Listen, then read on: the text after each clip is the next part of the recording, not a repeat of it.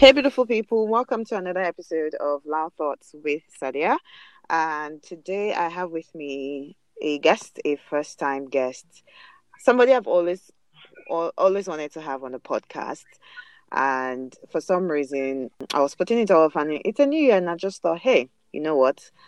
Let's get Mifa on the podcast. He's the host of the You and I podcast. But like I like to do, I'm just going to let him introduce himself and tell us a little bit about himself. Hey, Mifa, welcome on the show. Please tell our listeners a little bit about yourself. Hey, Sadia. Thank you for having me on the show. It's a pleasure. Finally, I'm glad to be here. My name is Mifa Adejumo. I am a podcaster, author. Hey, I like Oh, that. shit. I'm a podcaster, author, and basically, I am a very boring person. So I think that is like the best introduction I can give myself. I'm a very boring person, but I try to have fun by myself. So Oh, shit. I like that you said author. As in, that title just changed the whole time. I was like, give them all, let them know. And please, I don't think you're boring. Because I thought, well, if there was somebody else I needed to lift up the energy on the show, it had to be me first. So please don't come and be saying here that you are boring. No, I beg you. I've already set a high expectation that we're bringing some energy king on here. So, well, I'm really glad to have you on. And you had the audacity to say finally. Well, I should be the one saying when will you have me on, because I've been harassing you quite some time now, for quite some time, to have me on your podcast. And I think it's a good place to have you, Abby, to harass you. I have you on my podcast, so I'll harass you right here. And I'm going to be asking you, when are you having me on the You and I podcast? So don't come and be saying finally, oh, me, I brought you here for me to harass you and ask when you're going to have me on. Don't come and turn that whole thing the other way around right now. I beg, I beg, I beg, I beg. Please. you're I always said, welcome on my podcast. Like oh, I could even give you a segment for yourself. It's as simple as mm-mm. that. Like you could have the Sadia segment of the You and I podcast. I'm good with You that. You go feel, but hey, I'm really glad to have you on. Jokes aside, as someone that has been speaking a lot about the roads in our system, because of course today we're talking about our beloved country, Nigeria, but in a different light, like I like to think of it. I thought it would be good to look at things from a different perspective, if I'm to speak.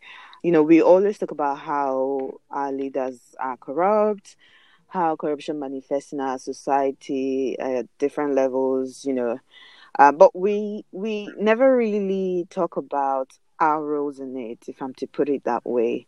I mean, the susceptibility of citizens, like even the average normal person or a child born today, our susceptibility to these corrupt practices, and in turn how these rots, how these loopholes, how these leakages actually benefits us.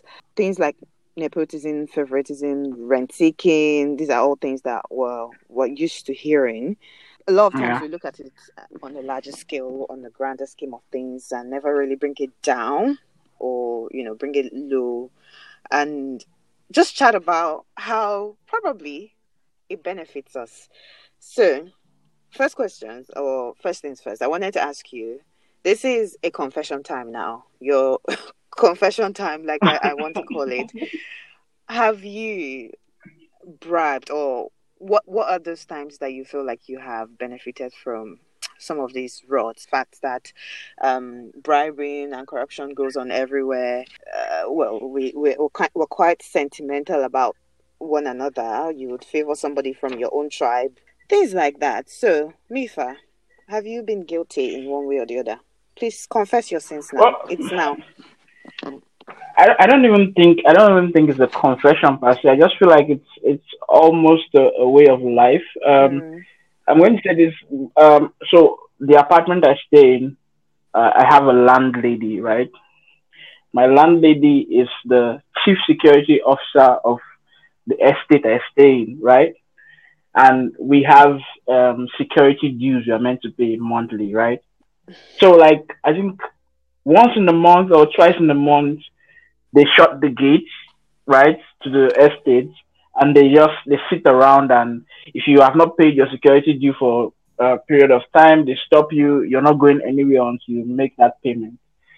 Well, a lot of times when they have that roadblock, I quite easily step out of my apartment because I know fully well that I can just tell my landlady, oh, I'll give you the money later, and being the CSO and everything, I get a free pass. It Okay. doesn't even it doesn't register as if you're doing anything wrong. It's just the fact that first thing first, I know that I would pay the money, and most times I forget about it. No, generally, but still, you would expect that in a very moral society, it should be like, oh, this should if this is not if you're not letting this person go through, then you should not. It should be the same for everybody. I think the Mm. other day I was thinking about and this was just me thinking randomly. I was thinking about if I had a friend who was really, really rich, and I knew for a fact that this friend is into fraud, like internet fraud and stuff like that. And he called me, I was like, hey, if I was up, I better come this, maybe call one big hotel like Radisson Blue or something like that. Mm. Come Major Flex you, Jerry. And I know for a fact that he's, into this stuff. And I thought to myself, would I actually refuse going and be like, no, I know if you come, you're into fraud, you are doing scammer, you are eating people's money, it's not good, repent, blah, blah, blah. The truth is, I wouldn't do that. The truth is, probably I would be like, oh my God, they call, my other Uber, sharp, sharp, boom, I'm there. So when you think about it, the thing is, morality makes a lot of sense from afar. We've heard of, you know, scammers and other. They have families who legit know what they do.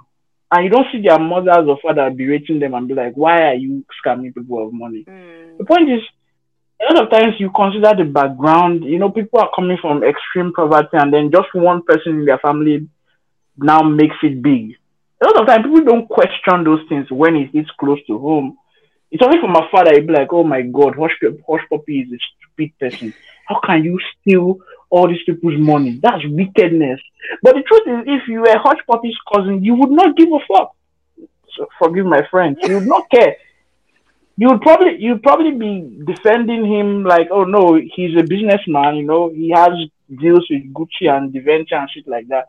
You'll probably find an excuse for that, and in a way you'll be able to justify it. So it is like it has eaten into our fabric because a lot of the times our sense of morality is just, you know I don't know, it's hypocritical. Let me just put it Mm. that way. Mm.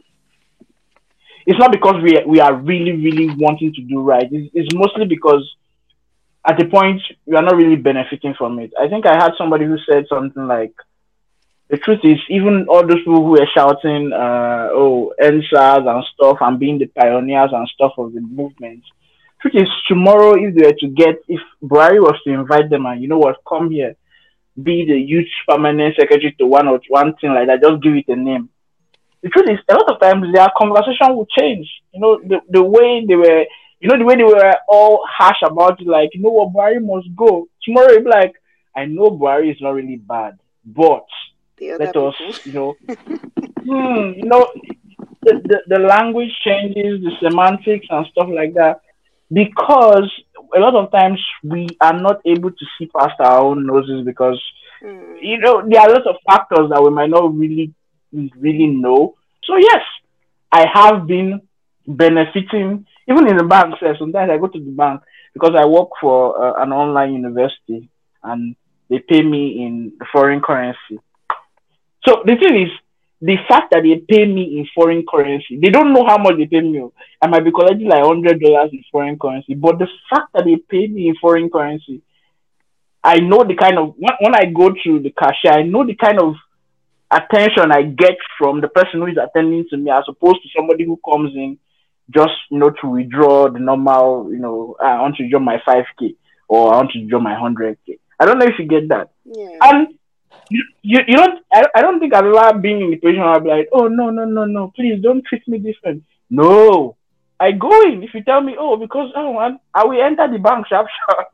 So we don't really pay attention to it until we're looking at it from afar and we are looking at it with the eyes of, oh man, this person is better off than I am and stuff like that. So yes, I have benefited, and I don't know if I will stop benefiting, but that's just it.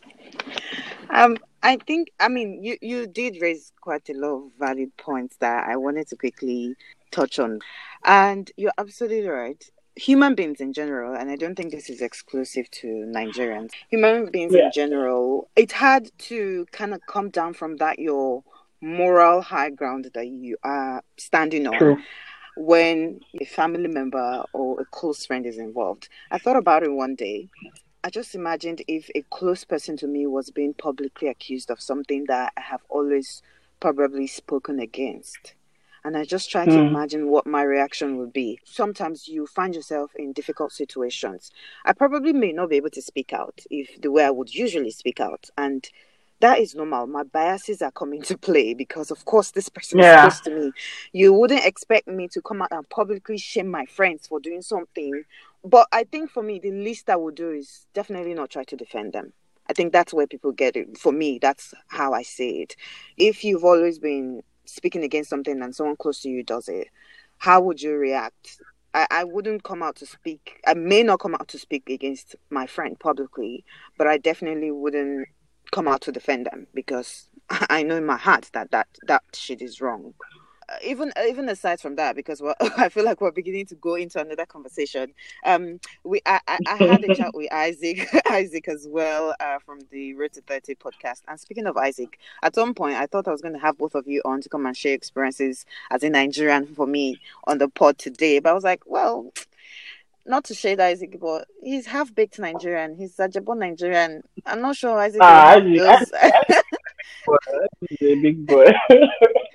Isaac will not have some of those Ajekpako stories for us, or those proper Nigerian stories for us. But I mean, we were talking one day about how one thing I've learned growing up is no one is inherently evil, if you know what I mean. Even evil people Yeah, have the people that they are good to, or their good true. sides or whatnot. And looking at life in that binary good or bad way, that black and white way, sometimes is it's flawed. There are nuances in situations that you can't really like. It's hard to place a blanket rule over things. Yeah, definitely. I think it's okay to, and I think most people try find it hard to do that. It's okay to embrace the fact that yes, when it comes to someone you're close to or someone you know intimately or something, you tend to take their side. Like Mm, if there's someone you know very closely and they come to accuse them like, oh, this person is let's use the extreme case of saying you know a friend and they say, oh, your friend is a rapist and stuff like that.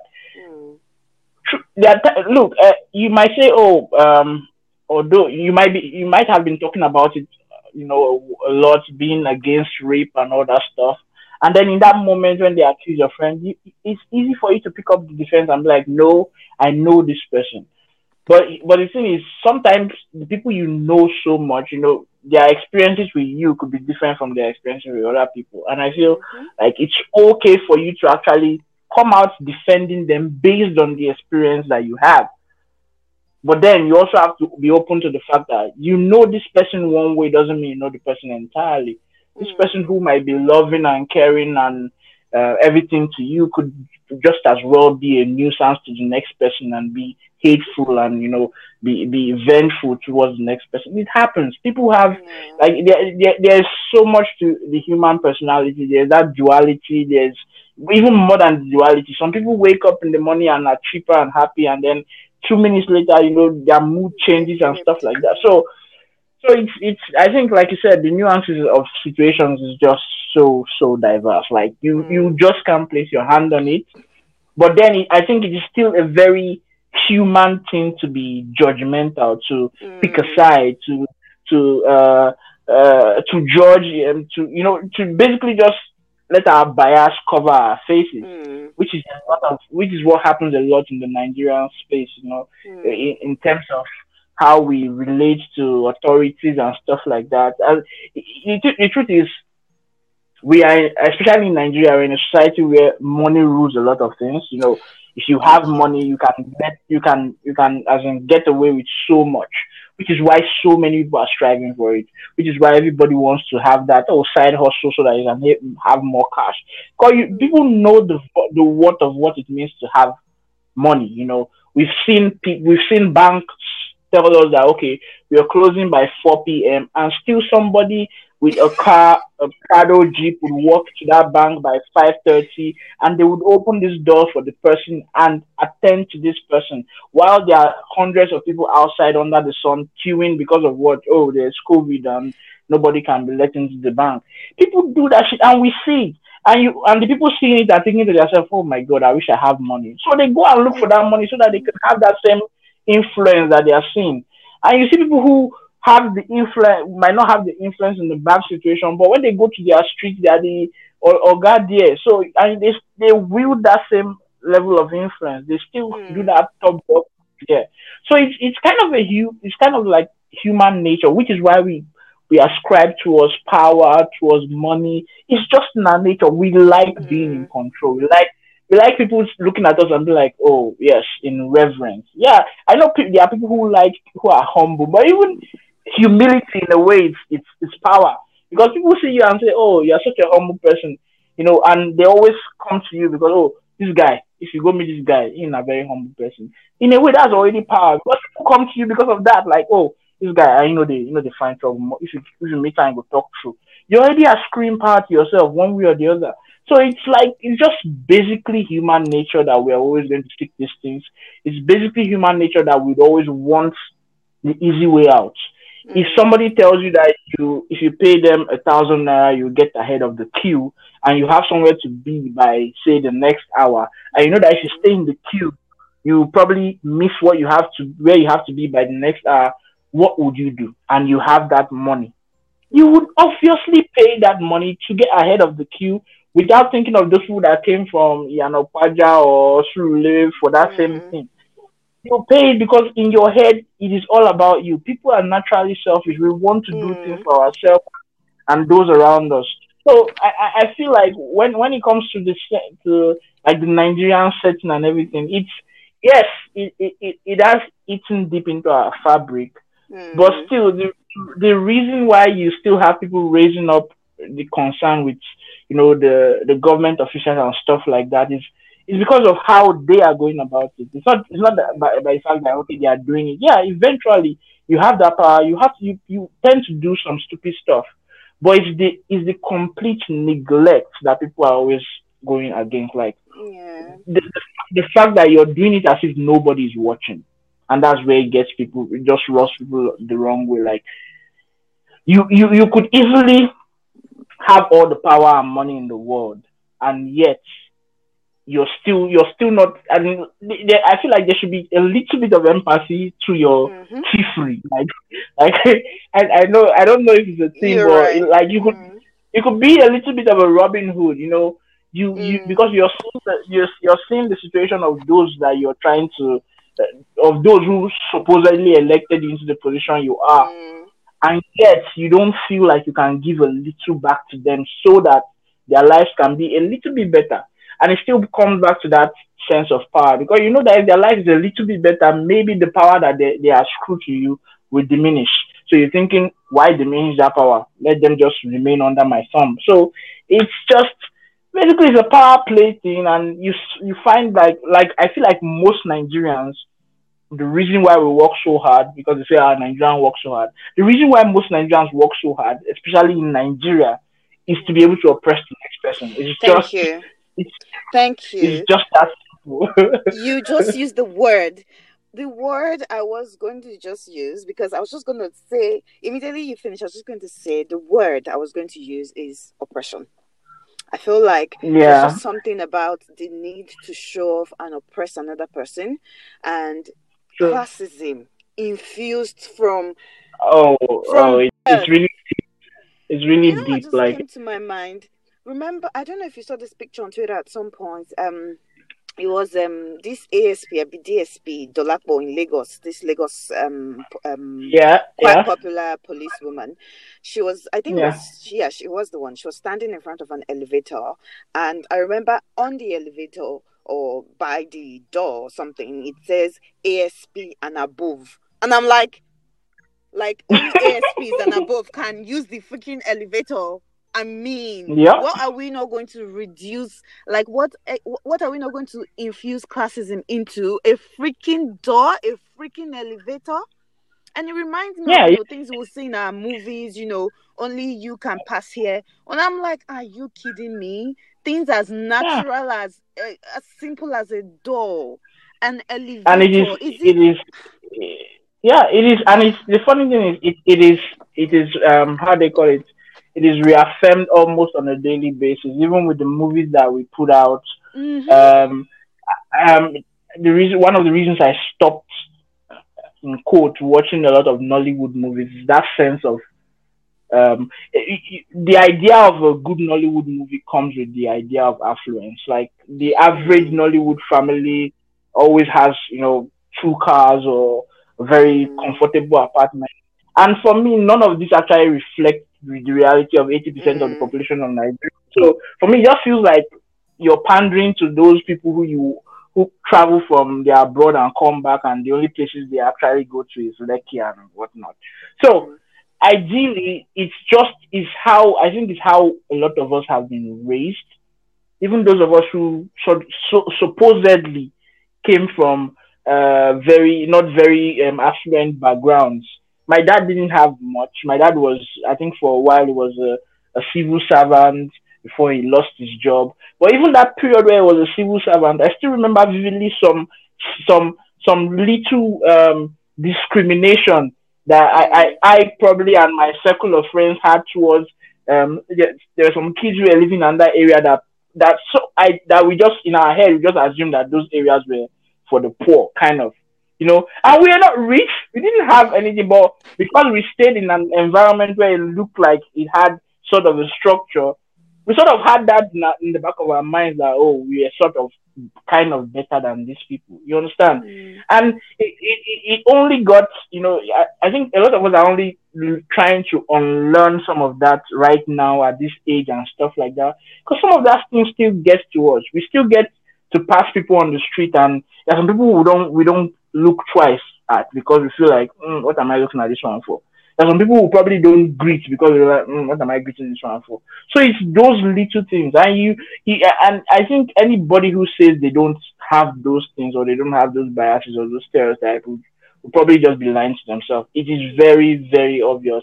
If you're in a mega city like Lagos, where the the rich to poor disparity is so obvious, like so obvious that there's no way you would go and you not see them like, okay, this is just.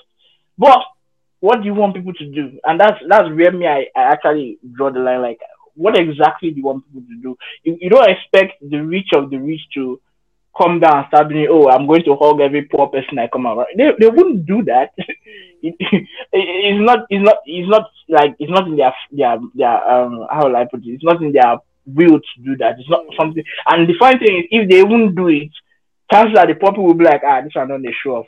Yeah, just mhm. you'll always be something to say about it. No. So I feel like where we need to start from would be the idea of unlearning so many things and Mm, understanding that, yes, eventually there will always be that classism. It's normal. We always have the rich and the poor. But what we're trying to do is at least, and what we are always hammering our government is at least make the disparity not so obvious. At least give the poor people opportunities as well as much as the rich people are getting. I feel like that's where the rift is always coming from. The fact mm, that the poor people are getting nothing at all, and the rich people are just getting everything.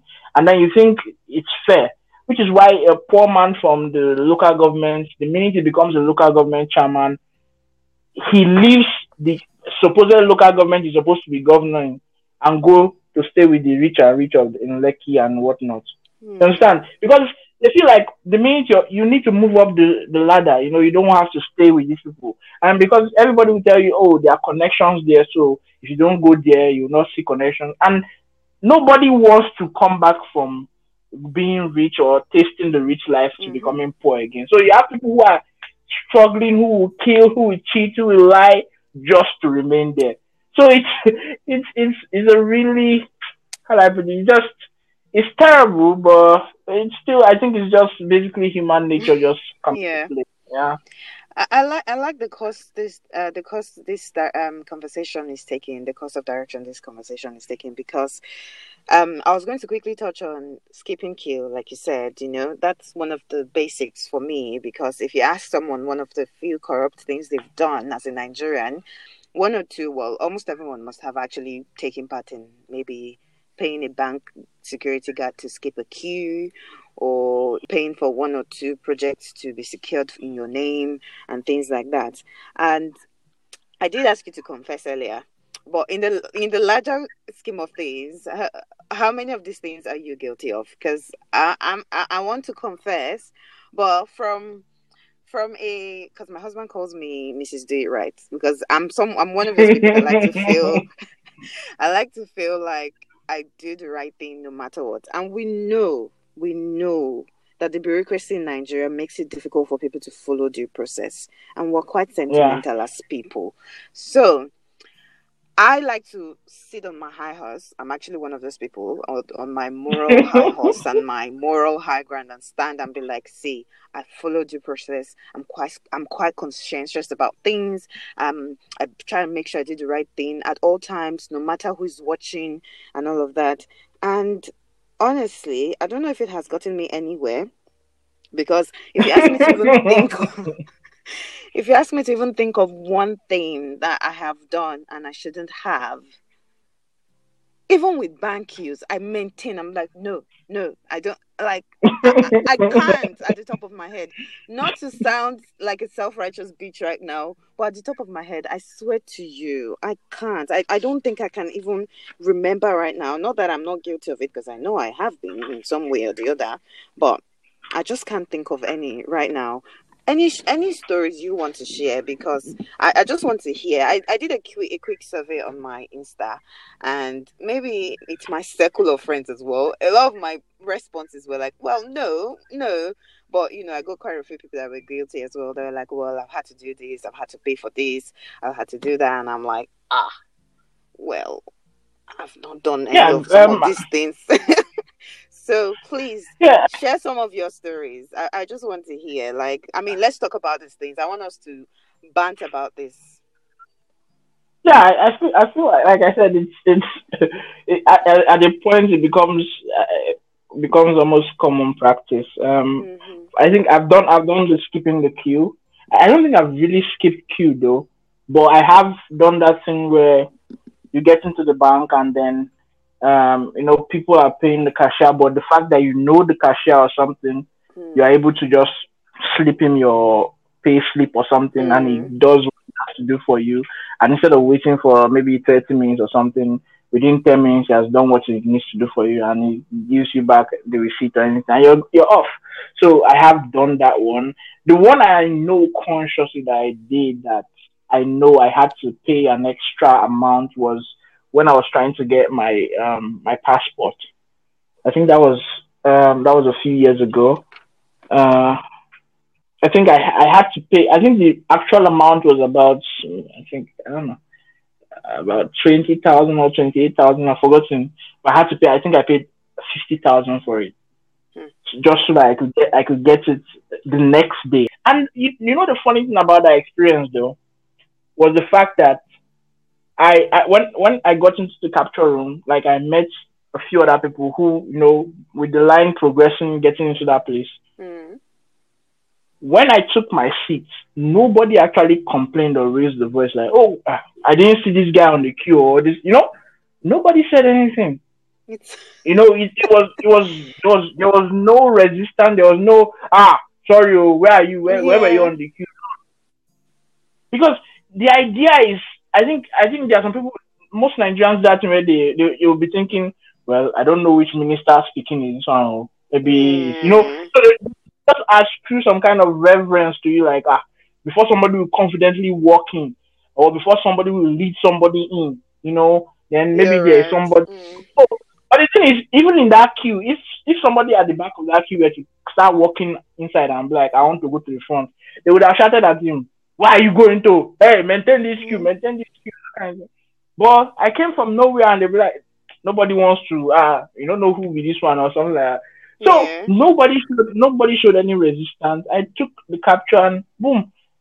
And in my mind, I was like, well, he did not pay 50,000, so stay on the queue. Make, This is make some this is beat you you. trying to justify your money or the money you spent. Yeah, And that your yeah, I was story like, reminds me, yeah.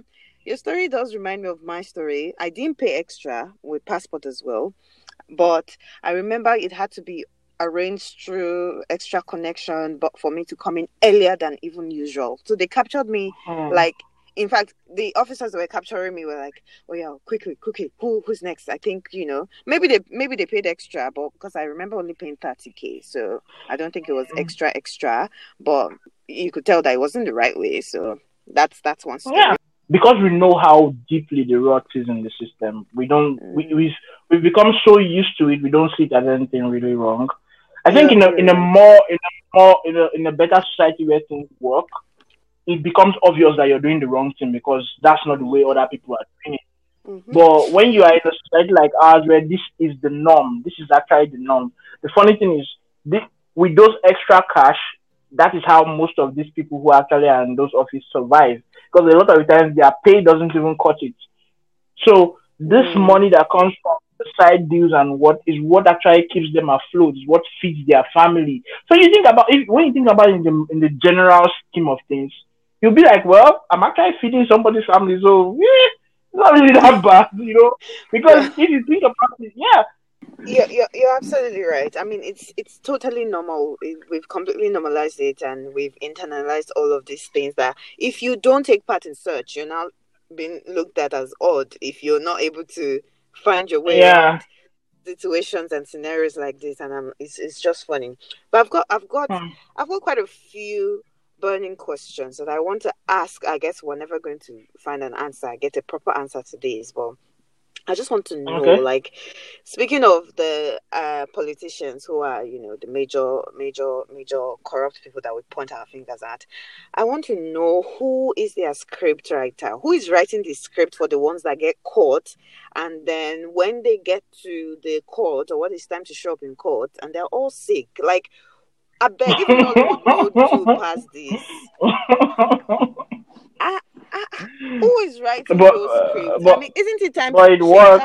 Are we dumb? But it works now. It does work actually. Yeah, I mean, because isn't it part of again, the? when you say are we dumb, yes, a lot of us are, and it's not dumb like we don't know what's going on. It's dumb Mm, like we don't really care. Like we don't even have the energy or the strength to start doing any inquisition or anything. People are just trying to get by. Like yeah. the minute they turn off their TV, they're thinking of how am I going to get to work the next day. They're not thinking of this man, I can't believe this man. It becomes a thing of Mm, banter and jokes and be like, oh, this man did this shit. Yeah, people are dumb. At this point. People are just they're just looking at it and like, well, same old. Because I think with experience, people know that there's not much they can do. I feel like a lot of Nigerians have become so I don't know.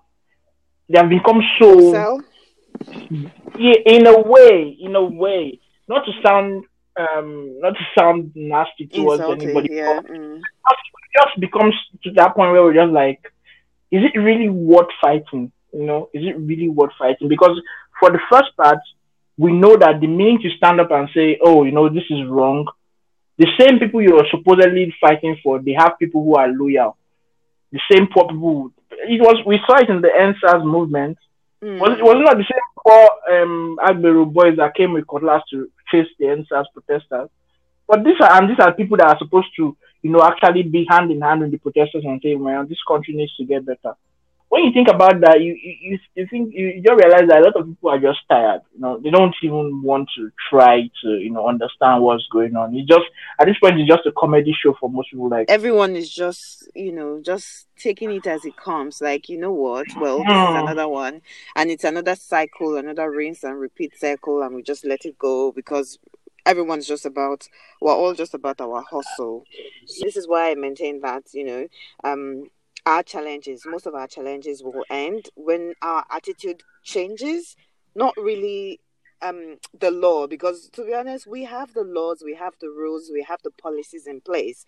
It is Yeah, us that were blatantly flouting it, were blatantly, true. and the fact that somebody sees 5,000 naira as a huge amount of money, also stems from for me, if you ask me, stems from the whole idea of oppression again. People Yeah, that are living in that reality of 5,000 naira is huge. They have been conditioned, and it's kind of like difficult to even look beyond that square, look beyond that prism, and say maybe there's something bigger. Maybe 5,000 naira is nothing. Maybe five yeah, thousand naira is not going to benefit me in the long run. So, yeah. Maybe, how do we how how begin how to? how do they look beyond that when whatever they are saying is Mm, not even promising? Like you don't, there's no they are caught in like sort of like a prison. There's no mm-hmm, doors, there's no windows, and that's the only thing they have. Yes, outside the prison gate might be flourishing and whatnot, but the fact that they are mm, in that place, it's really tough to see past that. It's really tough. Which is yeah. why a lot of these politicians pull weight when it comes to the grassroots, when it comes to raising thugs and everything. You see people will be like, why can't you use your child as a thug? Why are you using another Mm, person's child? Dude, that and that person's child has not seen anything to eat for how many days? How won't think takes mm, a thug role? So it's just sad. And again, I do that, agree that yeah.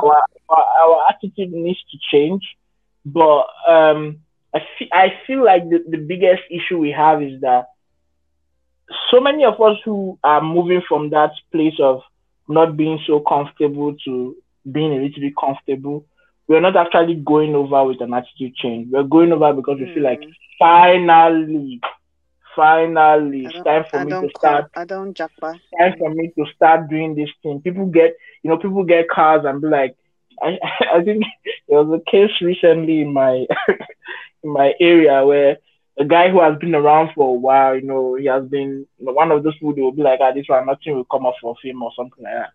So I think recently he hit it big.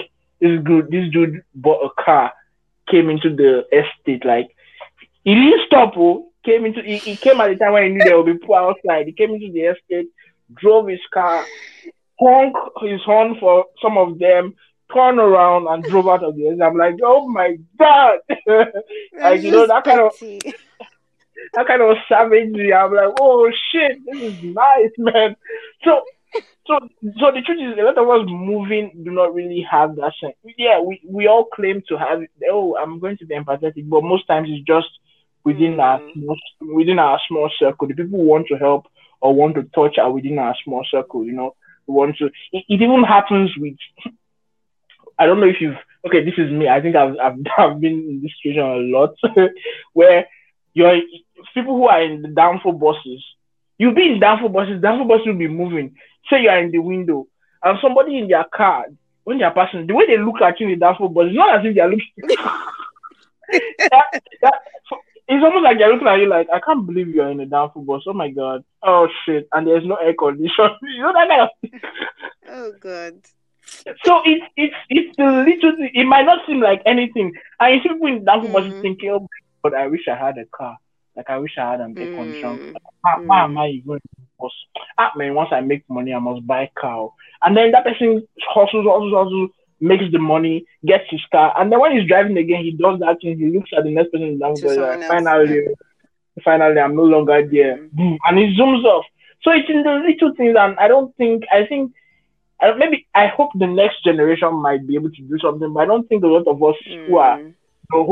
on the come up sort of are really having that idea change. A lot of us say it, we claim it that I want to do better than our predecessors, but the truth is a lot of us are just we want to get to that place where we are comfortable, where the next person to us is comfortable, where our family members are also Mm. comfortable. But then once we are there, everybody else, needs to hustle for themselves. So there's no sense of Mm. community. It's just every man for himself and God for all of us kind of thing. Yeah. Absolutely. And the point I was trying to get to earlier, I think was I think you've summarized it quite brilliantly. It's just the fact that I feel that poverty has been weaponized, if you get what I mean. So we Definitely. need to actually create that dichotomy and actually maintain it and be like, see, we need those people down there and we need them to remain down there. We True. can't empower them. We can't afford to empower them. We can't afford to make them realize that they can be better because we need them. Definitely. So Definitely.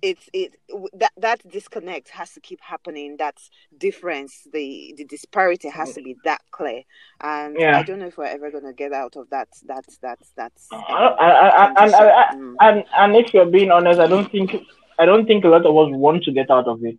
I think a lot of us want to at least have a taste of what that power feels like. A lot of we want that's you hear a lot of people like, I want to make money, I want to make money. That's the motivating factor. We want to make that money to at least see how it feels to have that power. See how it feels to walk into a restaurant where everybody just look at you in awe, like, oh wow, this man, oh wow, as opposed to walking in and everybody like, with this one, So I feel like it stems from a place of, yes, I agree. People tell you definitely, as a human being, you have to be selfish. You want to do things for yourself, but ours has eaten so deep into our community that there's no sense of selflessness in the right way. Like, people are only being selfless these days because they feel like they will get something at the end. Or they are trying to get to an angle or something like that. But the real selflessness, where you're just out there or you're just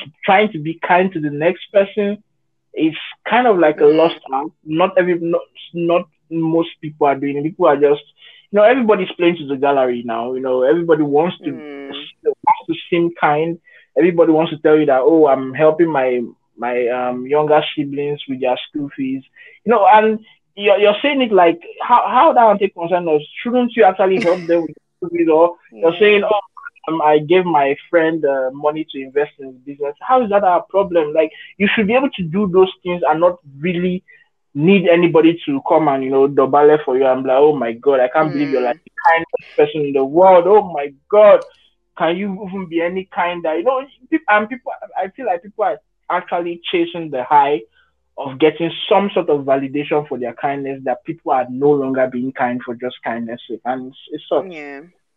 Yeah, deep down, we don't really want the change that we're clamoring for, because Nope. if things change, if these dynamics change, then maids will no longer be cheap to get. Labor will no longer be cheap to get. Yeah. And you're not going to be worshipped the way you used to be worshipped, to Definitely. say, hey, my mom does all of this, my this. Yeah, people want to be worshipped. People like to be worshipped. Everybody wants to, everybody wants somebody that will be able to clean their feet and be like, oh, it even boils down to the whole thing about respect.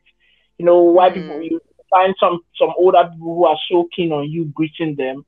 You pass them the money and be like, so this one not the greet. Like, at the end of the day, no, everybody must not greet you, but that doesn't mean they hate you or anything. Just, some people feel like it, some people don't feel like it. But people feel like, oh man, if you don't do that for them, I feel like a lot of people have attached their sense of worth to respect or power. So it's just, if they don't have that, they don't feel like they have something. So everybody's just chasing it, and it's really sad. Yeah, I totally understand. And I've loved having this conversation with you. Before we sign out, do you have any burning questions? Well, I'm calling it burning questions. I don't know what else to term it as. But do you have any other burning questions? Because I do. And my next one goes to Nigerian vendors. Please, why don't you do, as in, if my friends listen to this episode, if any of my friends listen to this episode, my close friends, they know what I'm talking about. First, I have suffered in the hands of Nigerian vendors and tailors, because I rarely wear natives, and the few times I have, these tailors have messed me up. But vendors, online vendors specifically, well, I'm just going to leave that because I have so many questions. But why don't you do refunds? Why don't you do refunds? I mean, there's context to everything. I'm not saying food sellers should be doing refunds, Yeah. but if you're selling wearables, if I contact you and I say, "Ha, the trouser that I bought from you is not my size. Can I change it to another size, or can I get my money back?" Please, what's the problem with that? Because I don't understand. Are we doing this money don't enter, I know the commode style, or what is it? Like, I don't understand why Nigerian vendors don't, oh well, some Nigerian vendors don't do refunds. Like, why refunds or exchanges? Why? I, I mean, I think it's still in a way it still ties down to the kind of society you're in. To be honest, the truth is, if we're being very very honest, if you have a vendor and say someone like Otedola, Temi Otedola decides, you know what, I'm going to shop at your store and then get something mm, for, and then the something she gets does not fit her, and she tells you, hey, I got this and this does not fit me. Do you think they will not do a refund for her, or do you think they will not change it? um, They would. um, They would definitely change it before she even mentions, I need a change. They have brought chances that they won't give her like five to choose from. Choose anyone, madam, and when you are done, send the restaurant back.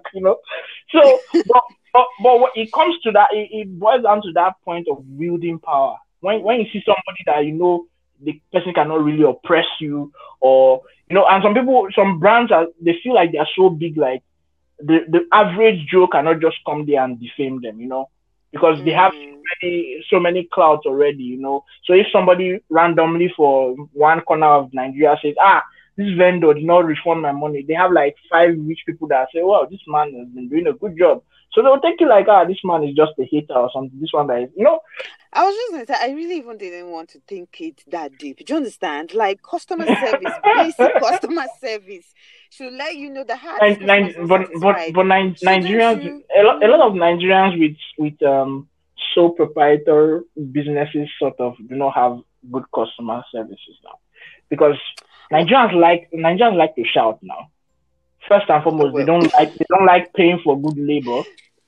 They don't like paying for good labor. Everything they need is cheap labor, and that is what fosters the market, because so many of them just want to do. They just want the profit. Basically, they don't want anything else. mm, And they feel like, mm, they will tell you, if the money for refund, the dispatch and everything, but still, a lot of them are kind of short sighted. They don't look towards I'm actually building a good customer relationship mm-hmm. and person, so they don't look beyond that. And funny enough, this is where it actually hurts most, that a lot of the vendors that would claim not to do refunds are not actually very big vendors. Like, it's not as if they are the mega vendors that would say.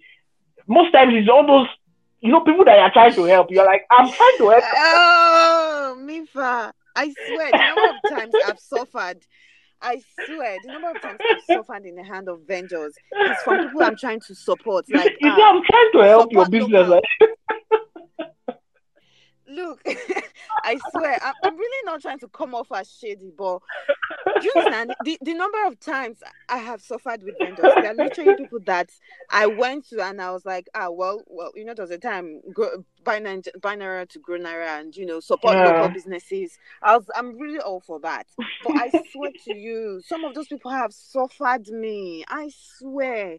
it's really frustrating, because you're looking at this person like, you should know better. You should do better. Like this, Mm-hmm. you're just starting up. You should be able to, and again, to their defense, a lot of times there are some people who become unreasonable when they are making Yeah, some yeah. demands in Mm. their defense. So a lot of times it's not really them. Most times maybe you caught them on a bad day, or on a day where Mm. there's just one person who is being unreasonable with so many things. Like, you ask for this, they are sending it. Then next minute they're saying, "Oh, but I did not ask for this." There are people like that, and people like that do these things to a lot of these small businesses, and it can be very frustrating. At the end of the day, I put it on myself. I blame on myself. I'm like, it's me that Kuku did not have the money to patronize a high-end vendor. So Yeah. that's why I'm seeing all of this.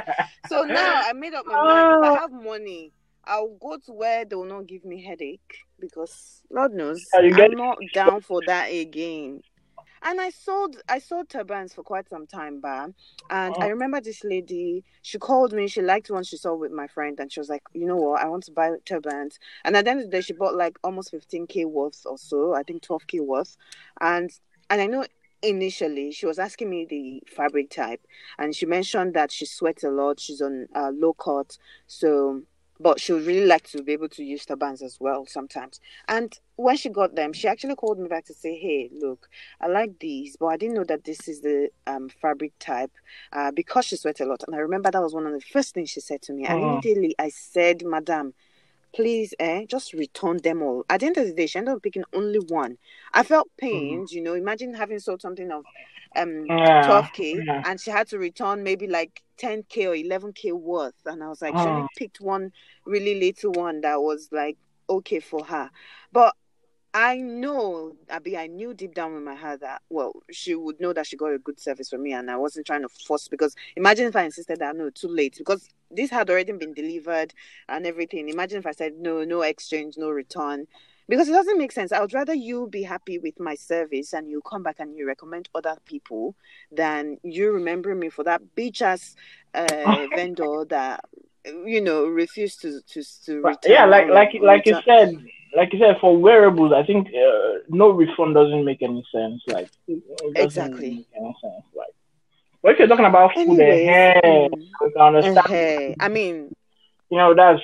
But then, if you're doing food kind of vendor thinking, then you should make sure you're not even making mistakes to start with. That's why you need to ask for confirmation again and again. What do you want? I remember somebody delivered something to me, an edible to me, and I was like, well, I asked for fried there. Why are you putting potato? You know, sorry, it was a mistake. I hate that shit. It's a lie. So it's a lie. I feel like sometimes they don't take that extra caution, and that's what really messes them up. So. And did we reach a consensus at the start of our nation to like not be able to openly tell people our ages? Because it's usually baffling when I'm like, when somebody's been asked their age and they're like, I'm sorry, no, I'm 20 something. I'm like, God damn it, nobody's gonna eat your age. Say what your age is. I feel like it stems from how people judge your kind of your life achievements because of your age. So people look at you and like, how old are you? And you're like, I'm 28. And they'll now look at you like, 28, no motor, no house. Well, yeah. You know, again, so there's that, and then there's this whole thing of, I think ladies do this a lot. Where like, you're not supposed to ask a woman's age. And I'm like, the fuck? Why am I not supposed to ask your age? Who you want? Because at the end of the day, I feel like men should be encouraged to ask age more, because you don't, especially when you're trying to toast a woman or something, you don't want to start toasting somebody on that age because they appear to look really mature and stuff like that. So again, and we know that people lie about their age and stuff like that. I still don't understand that one, because for some reason people would just generally want to lie about that. I don't understand why you want to lie about your age, because it doesn't make any sense to me. Just say your age. If you're too old, you're too old. If you're too young, you're too young. Yeah, nobody's going to beat you. And if somebody fancies you, if somebody really fancies you, basically, chances are your age might really not matter to them, you know. But then there's society that also gives credence to that age thing, you know. I've met a lady. We're vibing really good. She was cool and everything. And then I think the age discussion came about, and she discovered that she was like 2 years older than me, and boom. It just felt like everything changed. And I'm thinking to myself, like, I really don't care about this shit. Like, at the end of the day, I still sound more, but what the fuck are you doing? Like, why are you taking this like a huge deal? Like, what are you like? No. I still have a friend who tells me today that I cannot marry somebody that I'm older than. And I'm like, well, are you still married? You're still very single now, so what is the point? You know, but our society kind of values those stuff, you know, our society kind of puts pressure on that. The truth is, if I were to take, say, a 38-year-old woman to my mother now, she would raise an eyebrow. That's the truth. She's going to be like, no matter how I tell her, man, this man is the love of my life, and she will raise an eyebrow and be like, no. and so it stems from the grassroots. You just have those very useless notions that okay, you know what, this is Mm. not, Some of us are, a lot of us are actually guilty of some of these huge true, true, stereotypes and all this unnecessary profiling that we do. yeah, And as the kind of society that we are in, again, I feel like sometimes somebody wants to know your age, what you do, so they know the kind of respect to ascribe to you. Do you get what I mean? definitely, So, it happens a mm, lot, mm, a, mm, a lot. Lot. People want to know it. Let me even drop this now because since you're doing this, it also happens. This whole the way you dress is the way you are dressed thingy. Yeah, mm, that for me is a huge one. It's a huge one because the reason I know I'm saying this from a place of bias because I hate dressing up for shit. but the point I'm trying to get at is this whole thing of your first impression and stuff like that. I know mm, people who could wear the dopest of outfit and still not have any cash in their account balance and shit like that. And these are the people encourage us. Oh, this is how you're supposed to appear and stuff like that. And then we mm, see somebody who does not really take, does not really as if they are not taking care of themselves, but just want to wear sweatshirt and a t-shirt and stuff and go about their business. And we're like, no, this kind of person. So for me, I feel like we kind of have those stereotypes that we just think like mm. should serve as the ideal man. You know, I know Yeah. for a fact that I think I had this experience like last year where um okay, I think you're aware of it. When I did the whole blind date thingy with Stolani Baj, Yeah, yeah, it yeah. it, You it know, I'll is be based supporter now. it, Oh, wait, for it's the basically record, the same thing. It's basically the same for thing. the So record. if I just before you go on the record, I just want to say the truth is if I had gone to that event looking way different, if I had gone there say with in my corporate attire, the suit and Mm, tie, mm, with my bling watch, on display, maybe have like a few AirPods in my ears, some in my nose or wherever you put AirPods, and I just go there and, maybe I did that thing where I made sure that she saw me driving, mm, and then I park my car and then I'm seated in because we had to sit in the like waiting room and then waited for them to set up before we started doing it. Maybe while I'm waiting, I called the waiter, ordered a very expensive drink for myself. So those kind mm, of things, definitely our reaction would have been different because ideally that would have been the kind of person she would probably be more, attuned to. Like, oh, mm, this person, holds their own. But she reacted differently to me because in her mind this is not the kind of person I would think is a description of success, as it were, or mm. a description of my idea of success. And I Yeah. don't fault her for it because I feel all of us have that bias about success and everything. We Mm-hmm. Mm. personally, I would have the kind of girls I'll probably look at and be like, yes, this is who I want. And then there are girls I might say, I'm like, no, no, no. But I don't really know about those girls. I'm saying, no, no, no. They probably might be better than who I'm looking at. But in my head, this person meets what I feel like is the ideal. So it's just a very, it's deep into the Mm. fabric. Yeah. I understand. I totally understand. Yeah. I was just trying to make it clear for the record that I be supporter. And where were you when I was sharing my top 5 podcast on Spotify. Your podcast was one of my top 5, Mifa. So uh, where were you? I let you know that I they follow. I be full-time supporter of the podcast. So this is me bringing it out there, making it known again on my own podcast that I be supporter of the You and I podcast. And yes, Mifa had a blind date with Tolani Badge from Big Brother, and the video is on YouTube, a funny and video. it was organized by. Well, it's a funny video. It was organized by the Pulse. So if you want to go and watch that to get a proper context, yes, the video is on YouTube. Tolani Badge and Mifa. I don't know what it's titled, but I'm pretty sure if you do some Pulse searching Tango. around, you Oh, Paul Stangle. Yeah. Okay. Because I watched that video and I totally get what you mean. But, we're not going to Yeah. get into much of that conversation today. If anybody wants a proper context, you can always go back to YouTube to get the video. Mifa, thank you so, so, so, so much. I've loved having this chat with you. I feel like we could go on and on and on. Definitely. But I feel like we have to draw the curtains here, and I've loved having you on. I hope to have you back on again some other time. And is there any last messages, any other thing you want to chip in before we just say bye to our listeners? Well, thank you guys for listening. It's a huge honor to be on this podcast.